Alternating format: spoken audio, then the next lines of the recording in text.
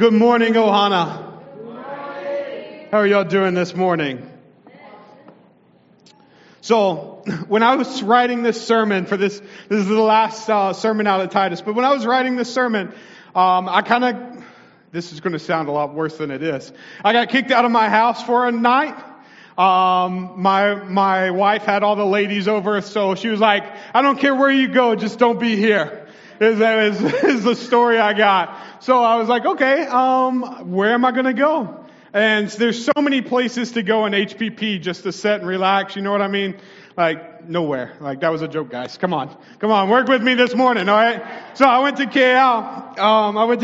And I went to McDonald's, got some food because I knew there wouldn't be any food left for me when I got home.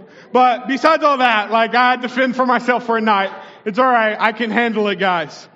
I went to McDonald's, and there was these kids there. I was trying to start working on the sermon, and there was these kids there, and there was no adults for these kids. And I don't know, I don't ever remember it being this bad when I was a kid. But there was 4 kids, probably the oldest, probably 13, and I knew they were trouble because they sat right beside the door. And when I watched them, one of the boys threw a ketchup packet on the ground, and I was like, oh boy, this is going to be the Pilau kids right here. I mean, I know who you are. This is the Tomaselli Ohana right here in a couple of years. So the boy started smashing the ketchup packets on the ground. And so ketchup was going everywhere. And then I was thinking, what would your mom, would you be doing this if your mom was here? And I was just thinking about guidance and things of that nature. Then they were sitting right beside the door, okay? If you've been to the Cal McDonald's, you walk in and there's a table right here and there's trash cans. So what they started doing is they were taking their mom's money and throwing it at the trash cans. And I was like, why are you throwing away money? She worked hard for this. And then a guy almost walked in and he almost got hit across the head. And I was like, man, y'all are just doing this to be doing something. But it reminded me of us sometimes, especially as sheep. It reminded me of Israel in the desert when they were wandering without a shepherd. What did they do? They went to immaturity. They went to the things of old. And as Christians, even as adults, we are going to, if we don't have guidance in our lives, we are going to go on the side of immaturity every time. Sin causes us to be immature. So if you're with me this morning, say amen. You follow that story a little bit? AKA, don't let your kids go to McDonald's by themselves. McDonald's workers are not babysitters for your kids, all right? Neither is Micah. But that's another part. So we're finishing up Titus this week. Can I get an amen? A chee-hoo something? What a great summer series this has been. And so if you could go ahead and turn in your Bibles to Titus chapter 3. But last week Zeke covered the second part of his message. And who remembers what it was about? The 4 parts. Anybody remember what Zeke preached about? Discipleship, discipline, all that sort of stuff. How Christians should act outside of church. How Christians should act outside of church. But before we get to our passage, this is the passage of Scripture that has been the foundation of what we have studied in Titus. Titus chapter 3 verses 5 through 6 says this: He saved us not because of works done by us in righteousness, but according to His own mercy, by the washing of regeneration and the renewal of the Holy Spirit, whom He poured out on us richly through Jesus Christ our Savior. That has been our theme verse through this passage, through the study of Titus. And our theme has been grace poured out.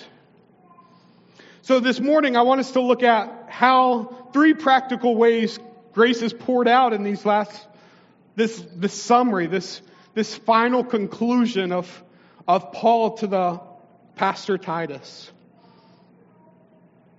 So if you could stand with me in reading of God's Word this morning. Titus chapter 3 verses 12 through 15. All right, when you come to big words, say them boldly and proudly and keep on going. Everybody thinks you said them right, all right? Verse 12. When I send Artemis or Tychicus to you, do your best to come to me at Nicopolis, for I've decided to spend the winter there. Do your best to speed Zenas the lawyer and Apollos on their way. See that they lack nothing. And let our people learn to devote themselves to good works, so as to help the cases of urgent need and not be unfruitful. All who are with me send greetings to you. Greet those who love us in the faith. Grace be with you all. You may be seated. Dear Lord, thank you for your grace. Lord, as we just sung, may you do it again. Lord, as we've seen mountains move, may you do it again.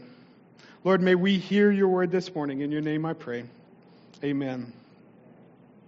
I want to start off this morning by looking at three specific things, three parts of grace in this message, in this text. The first one is the grace of a shepherd. We see that in verse 12.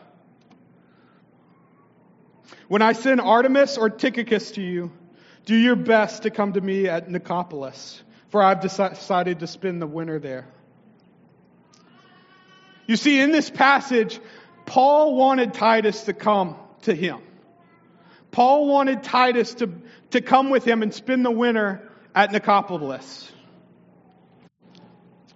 But he also knew he couldn't at that very moment. He knew that Titus couldn't for the sake of there would not be a shepherd. Now, if you think back to my introduction story, as the children without a parent, he knew that would be the result. If the island of Crete did not have a shepherd, they would fall back into immaturity. How many of us have ever fallen? We've walked away from the church for a period, and we fell back into immaturity. Yeah, we've all been there for a season. Even if you come every Sunday, you fell away from the church. So Paul knew at this moment, Titus just couldn't drop everything and come. But he had to send Artemis or Tychicus so he could replace Titus. Now listen to this. We all know this passage. Most of us know it by heart, but this is what a shepherd is. Psalms 23. A psalm of David. The Lord is my, I shall not. He makes me in green pastures. He leads me beside He restores He leads me in the path for His name's sake. Even though I, through the valley of the shadow of death, I shall fear no, for you are with me. Your staff, they comfort me. You prepare a table in the presence of my enemies. You anoint my head with oil.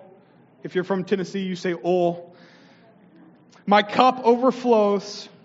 Surely goodness and mercy shall follow me all the days of my life, and I shall dwell in the forever. See, we see the role of a shepherd here. We see the role of a shepherd in Psalms 23. Now, this is the same thought I had, but this is talking about Jesus. This is talking about the good shepherd.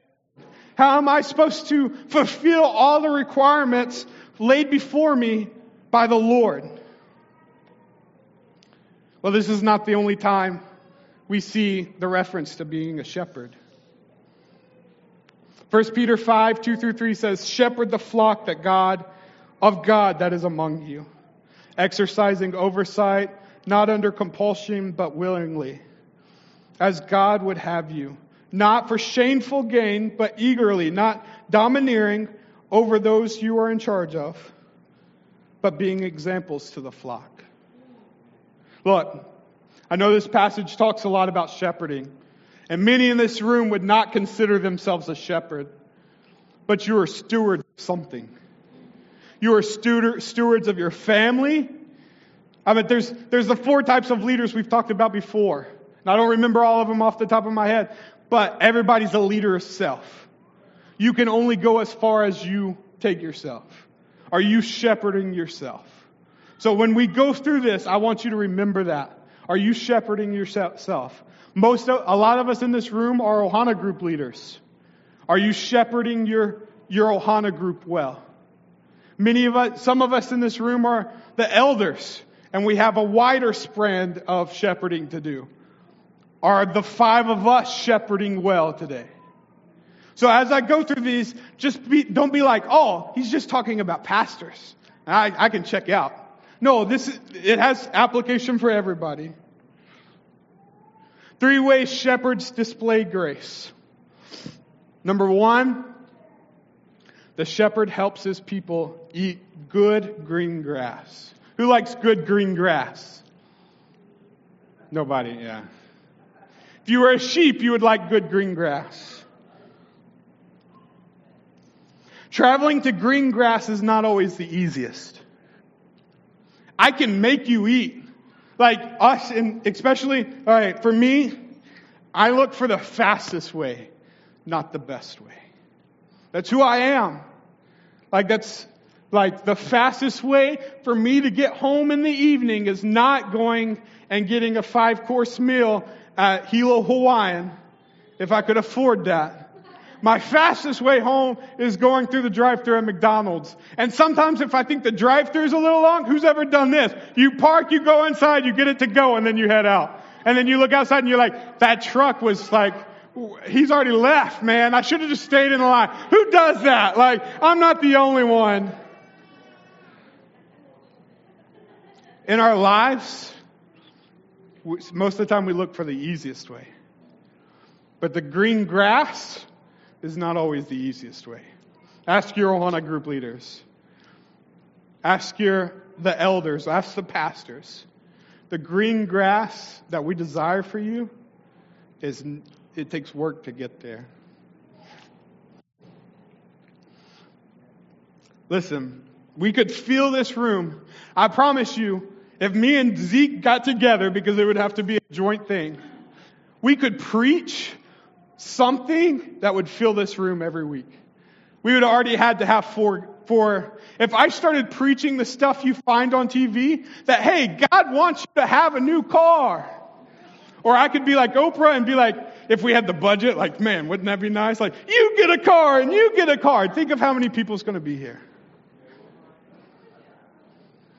Listen to this story. Is the slide up there? Let's see. Anybody know what that is?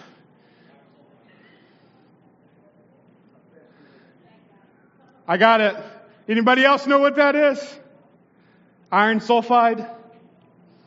All right, here's the story of this. I can be a little geek sometimes. I used to love doing this in high school and college. It was a weird phase of my life. Now I'm I don't know how to do this, but I used to enjoy it. All right, listen to the story that involves this. It was the 16th century. And we're going to go with he was an English seaman named Martin. Don't ask me his last name, I couldn't say it. He made 3 trips to Canada, so he crossed the ocean 3 times. And on the second trip, he found this material, which is iron sulfide, also called pyrite, which is also called fool's gold. On the second trip, he found a material that he thought was gold, hence the name fool's gold. Listen to this. And so he carried hundreds of tons of the stuff back home with him in 3 ships. He mined hundreds of tons of this. And then he went home, he sold it, and made a nice profit. Who likes that? Who likes a nice profit? So then he was like, oh, I know where to get this stuff. I've got a business on my hands. So then with the profit, he turned around and invested it. like all smart people do, and hired 7 ships to go to Canada. So with the 7 ships, he filled them all up with this material and brought them back. But that in the time that he was gone, they were trying to purify the gold. They were trying to purify this material that he sold them. And they could never purify it. And when he came back with the 7 ships full of tons and tons of this, he found out it was worthless. What's the meaning of this story? I could sell you grass. But at the end of your life, I don't want that grass to be worthless. You see what I'm saying? I want you to have value when you go before the King of Kings and the Lord of Lords. I want you that though this walk may be hard, I don't want Jesus to say, "Depart from me, for I never knew you, you workers of iniquity." You see, because when we start selling fake stuff, that's the response we're going to get. What did you do for my kingdom? That's all worthless. Number 2, the shepherd leads his flock beside the still waters. Who was with us during the first part of Mark, when we went through the first 4 chapters? We studied about this in Mark 4. Jesus is on a boat. He just preached that day. And he fell asleep. Who remembers this story? He fell asleep. So he falls asleep. He's in the hull of the boat. And the storm starts happening. The storm starts happening around him. The disciples get all scared. And they're like, "Hey, there's a storm. How are you sleeping?" See, when our life starts looking like the crashing waves, and sometimes we feel like the waves are crashing in on us, and we got our ankles strapped in the sea. But see, not always is the water clear. Still, our perception of it may be rough. But see, Jesus is the one that calms the waters. So your life may be like, "Oh, it's all crashing in on me. I'm scared, like I'm going to lose my life," like the disciples said. But most of the time it's about your perspective. You're looking at it from the wrong perspective. So when the shepherd leads his flock, yes, there's going to be some rough waters. But we're trying to get to the still waters. We're trying to get to where there's rest. The shepherd knows that where the rough waters is, but he also knows where the still waters is. You follow me? You got me? Because the still waters is where peace comes in. Who in here? All right, there's a study. How many of you have felt stressed out this past year? In the 7 months that we've been, who's felt stressed out? Who's felt overly stressed? A study shows that more people today feel stressed out and overwhelmed than ever in history. Don't you think we need some still waters in our life? And then lastly, I could have gone through the whole Psalms 23, but that's not the point of this sermon. Number 3, a good shepherd comforts with guidance and direction. The rod and the staff comfort me. Where were they at? In the valley of the shadow of the valley of death. How many of you have been through this valley in their life? Yeah. Now my real question for you is, how many have let your kahu and shepherd know that you're in that valley? Yeah, there's some. but not as many. I've been through the valley, and I tried to hide it, and then he pulled it out of me. Kahuzik has a way. He just jerked that stuff out. But that's where my breakthrough happened too. Sometimes the breakthrough is because you don't want to be with the shepherd. And when you long to be with the shepherd, he's going to guide you through that valley. You know the protection of the shepherd because he has the rod and the staff. Even, and many of you, if you know shepherds back in the day, some of it took broken limbs. Shepherds would break limbs of sheep that wander. How many of you, there's few of us that know what a broken limb feels like from Kahuzik in here, and I promise you that. But it's a beautiful thing. It's a loving thing. Look, this is a phrase that has been stuck with me for a little while. Accountability is the greatest form of love. When you live unaccountable, that's a scary place to live. Because that's when you have to come back in and get a leg broken in order to rejoin the flock.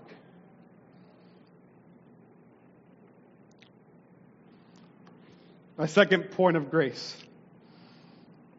The grace of rest. Who needs rest in here today? Who feels like they're overworked? Some of you are on vacation. You're like, I don't need rest. I'm enjoying this life. Verse 12, do your best to come to me at Nicopolis, for I have decided to spend the winter there.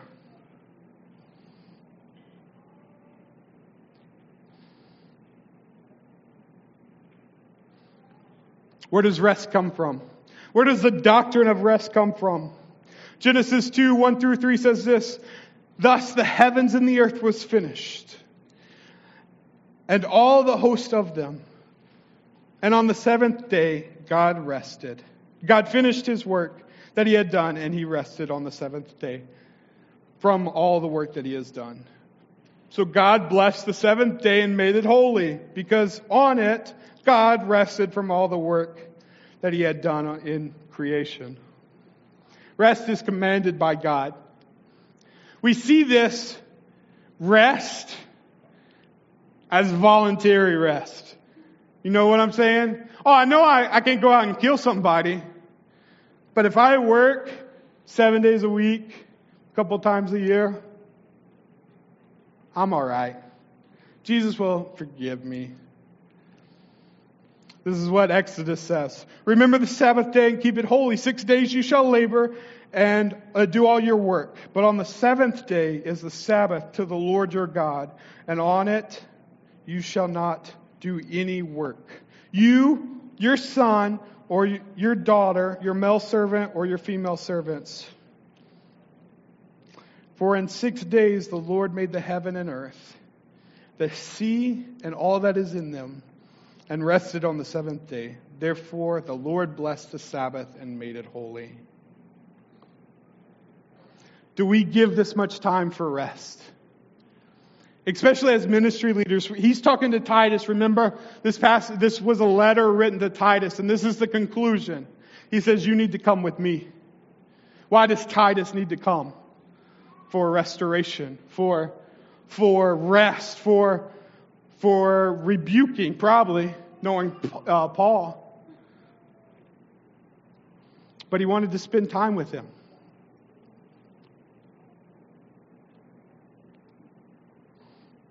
Five reasons for spiritual rest. Number one, listen to this. What does that say? Our lives should imitate Jesus as much as possible. Our lives should imitate Jesus. And we see this all throughout Jesus' life. Jesus would leave the multitude to go rest, to spend time with the Father. And this is spiritual rest, yeah? This is not just chillaxing all cool, all right? Shooting some b-ball outside of the school. But this was spiritual rest. He had to spend time with the Father. All right. This shows us our hearts a little bit. Jesus had more personal followers when he fed the 5,000 than most of our Instagrams combined, all right? We long to get those followers on Instagram. We long to post. Look, spiritual rest. All right, this is a side note, guys. Spiritual rest, watch this. When we come back from mission trips, when we come back from youth camp, why do we have spiritual rest? Because we quit worrying on those trips what everybody else is doing because you're having the high moment. You follow? You follow? You quit checking Instagram being like, man, I wish I was on the beach. I look this good. Because you're spending time with God. But then you're also having the spiritual high moment that you're posting about. And you're like, yeah, look at all those likes right there. Give me some more of those hearts. Double click that. You like my reference. But when you come back, you put yourself back under that slavery, that bondage of trying to be like everyone else. Why is my life not living up to everybody else's life? Why is my life not like this celebrity's life? There's no rest in that. You're trying to keep up with the Joneses, which is a saying from the South. You're trying to keep up with somebody that you're only seeing the best parts of their life in. There's no rest in that. But that's why you come back from youth camp and you haven't had a phone in a week. That's why there's joy in worship. That's why there's beauty in worshiping God. And then it fades once you put yourself back under that yoke. It fades away. That was free. Merry Christmas, guys. That was free. Number 2, but it does tie into this, minimize distractions. It allows us to focus on God. Spiritual rest allows time for us to have communion with God. Number 3, worship. Just like Jesus, rest is worship. If God commanded it, then it's worship to Him. How many of you lack purpose in worship or lack, like, man, I really don't want to go to sing those songs, so I'm just going to sneak in 15 minutes late and I'll just show my face and then go. There's joy in worship. There's joy in practice on Thursday nights. Sometimes. Most of the time. Number 4, and this is where a lot of us are. We need rest. We need spiritual rest to be physically and spiritually restored. Who needs to be spiritually restored this morning? Who needs to be physically restored this morning?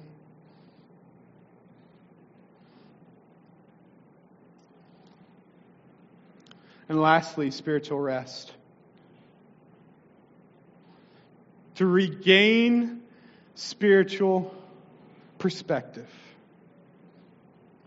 We did this, or even I had the blessings of going to Africa for my senior trip. We stayed over there for 2 weeks.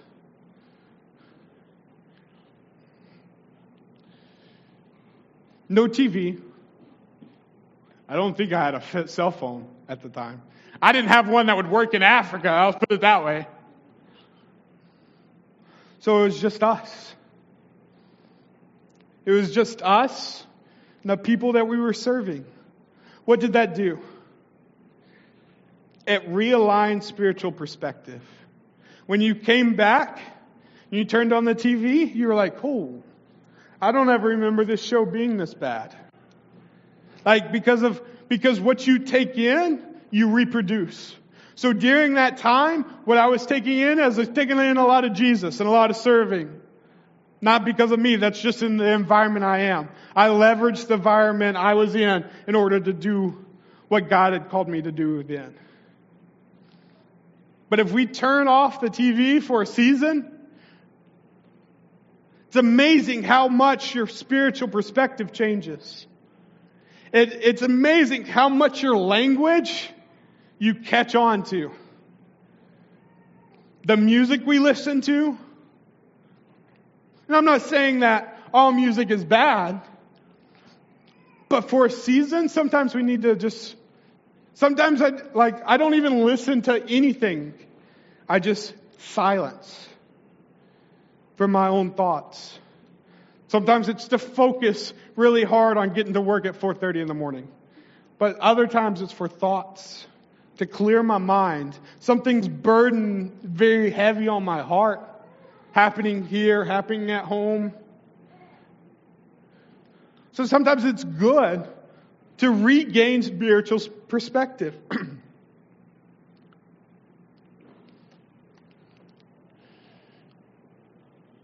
Then lastly, number 3, the grace of vision. How did all this come about? How did this whole passage of Scripture come about? This is Paul's vision. Paul understood what was going on. He understands the life of a ministry leader. He understands the life of a Christian. That's why he set this up. That's why Paul always had people around him.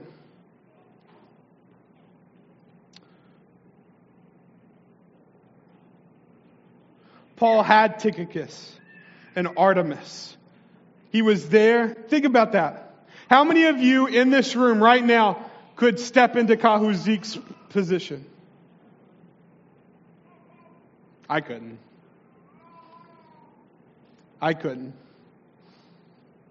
I mean, probably out of everyone, I might be the closest one. I don't say that boastfully because I'm still very distant. But Paul had people in place to plug in. That was Paul's vision. Titus had replacements if Paul needed to send them, and he was planning on sending them. And then what happened? Paul's vision was for Titus to go back to the seminary of the day. Wouldn't it be nice not to have to pay for a seminary education and just go and be with Paul? I would much prefer spending life with Paul than I would going to a big college and getting an education. But that's just me. But that's how he trained pastors, was to spend time with Paul.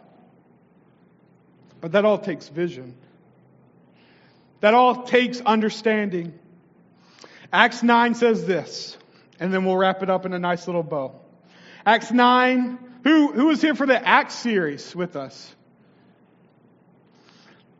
Acts 9, 10 through 12.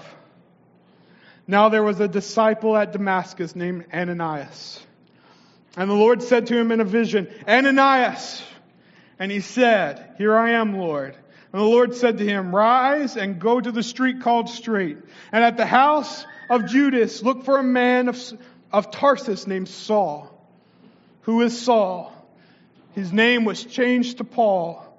For behold, he was praying, and he has seen in a vision a man named Ananias come in and lay his hands on him that he might regain his sight.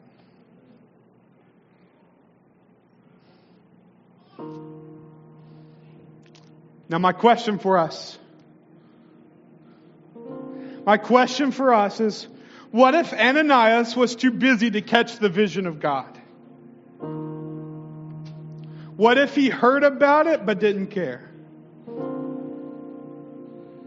You see, our lives are so focused on us that and some of you are like, what's the vision? This is what I would say to you.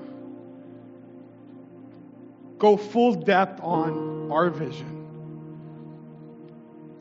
God will give you a vision. And I'm not saying God's going to give you a vision of a brand new house and 20 cars.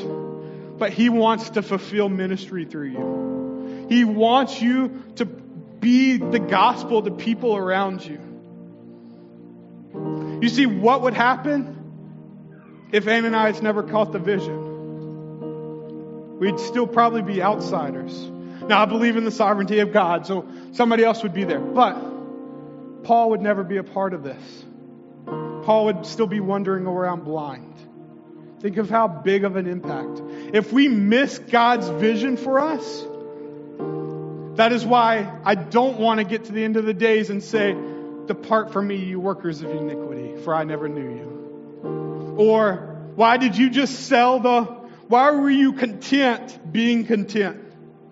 Why were you okay with just being okay and not searching for the greener pastures? Why were you okay living a life in the rough waters? Why were you okay doing the same thing over and over again because you rejected the shepherd I've given you?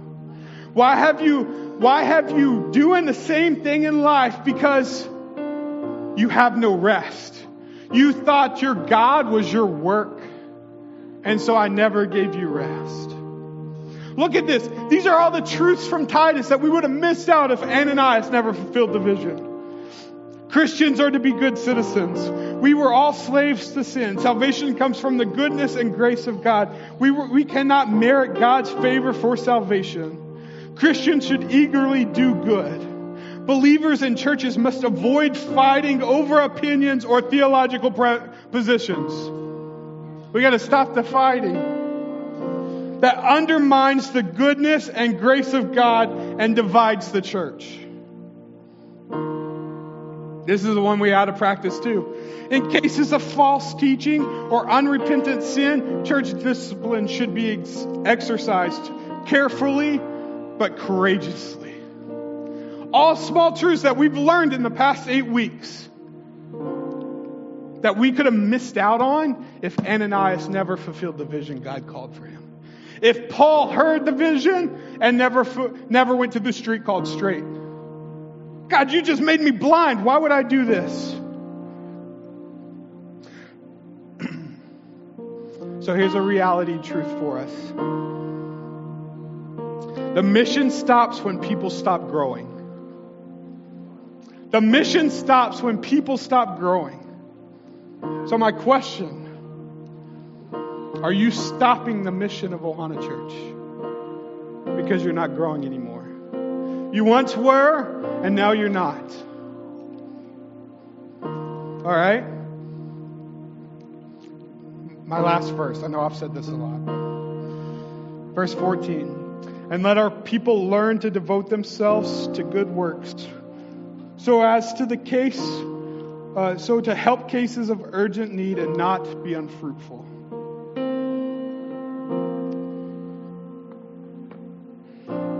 Everything we learn should be outpoured into good works in our lives. So if I took you out of your workplace and replaced you with a non-Christian, would anything change? Because Christians should work for good works. If I took you out of church, if I took you out of your seat this morning and replaced you with a non-Christian, would anything change? Well, a non-Christian wouldn't know the words. Well, but is there good works coming out of you?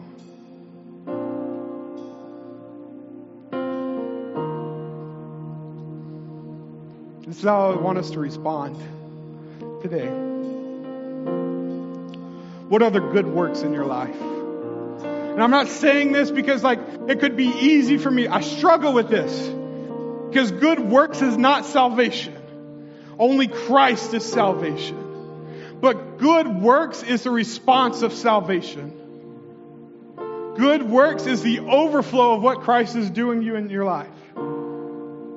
How do we know if you're a Christian? By your good works, James. So my question is, what's different because you're a Christian? Is your workplace? Is your community? Is this church different because you're here? Or is everything just normal? Everything would be the same if I replaced you with a non-believer this morning. So this is how I want us to respond. I want us to stay in our seats. I don't want us to respond up on the stage. I want us to stay in our seats. And if you got to work stuff out with God right there. But I want to see your response in the good works you're going to do in the future. We're going to sing a song. We're going to sing Do It Again. And even as the elders prayed this morning, think about this. think about this. My heart's heavy. Connie knows. My heart's heavy for Mauna Kea right now. And I'm not going to make this statement lightly. As an outsider, as someone not from here, you have denied me in, okay? So my heart hurts with you. But this is what I'm going to say. You see the response of them up there. I have no doubt in my mind that people would die up there for the sake of a telescope. But we barely respond to the sake of the gospel. We barely are willing to go to the nation of Japan, a nation that barely knows Jesus. That whatever percent knows Jesus. 0.05. 99.95% would die and spend eternity in hell. My heart's heavy. Because people would rather die for the sake of a telescope than die for the sake of the gospel. And this is not me, man. This is your bloodlines. This is your cousins and your brothers and your sisters that's up there. It's my co-workers that are up there. It's my family that's up there. I understand this. But for the sake of a telescope, they would die. But no one would die for the sake of the gospel. It grieves me. So as we pray, as we end this morning, we're going to sing. Because at one point, this city was rocked with the gospel. What a better song to sing than do it again. Lord, you are sovereign. You are good. Lord, we love you this morning. May our hearts respond to your grace that you've provided. Lord, you've provided grace in shepherding. And may we be better shepherds out of it. Lord, you provide grace and rest. Lord, you also provide grace and vision, Lord. Lord, even as I speak about the mountain, Lord, this morning. And I pray that my heart of heaviness comes across. I don't speak these things lightly. Lord, they understand the vision. Lord, sometimes I think they understand vision better than the church. The way they mobilize, the way they're embracive of each other. Lord, may our people, may our church look like that. Welcoming to all for the cause of Christ. Ready to help when others are in need.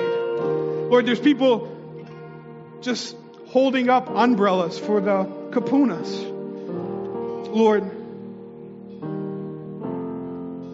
give us people that would go into the parking lot on a rainy Sunday morning and hold a freaking umbrella.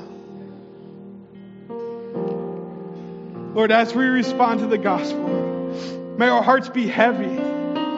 May our hearts be heavy with our own stuff because we know our good works is not what they should be. There's more stuff to be done because we are in a lost city that's in the need of grace. But Lord, we serve a big God that has saved us from the wrath of all eternity. Lord, they saved us from the wrath of hell that you pour out on people that don't know you.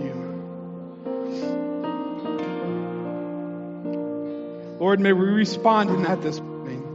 May our hearts be torn that your gospel hasn't reached the ends of the earth. In your name I pray.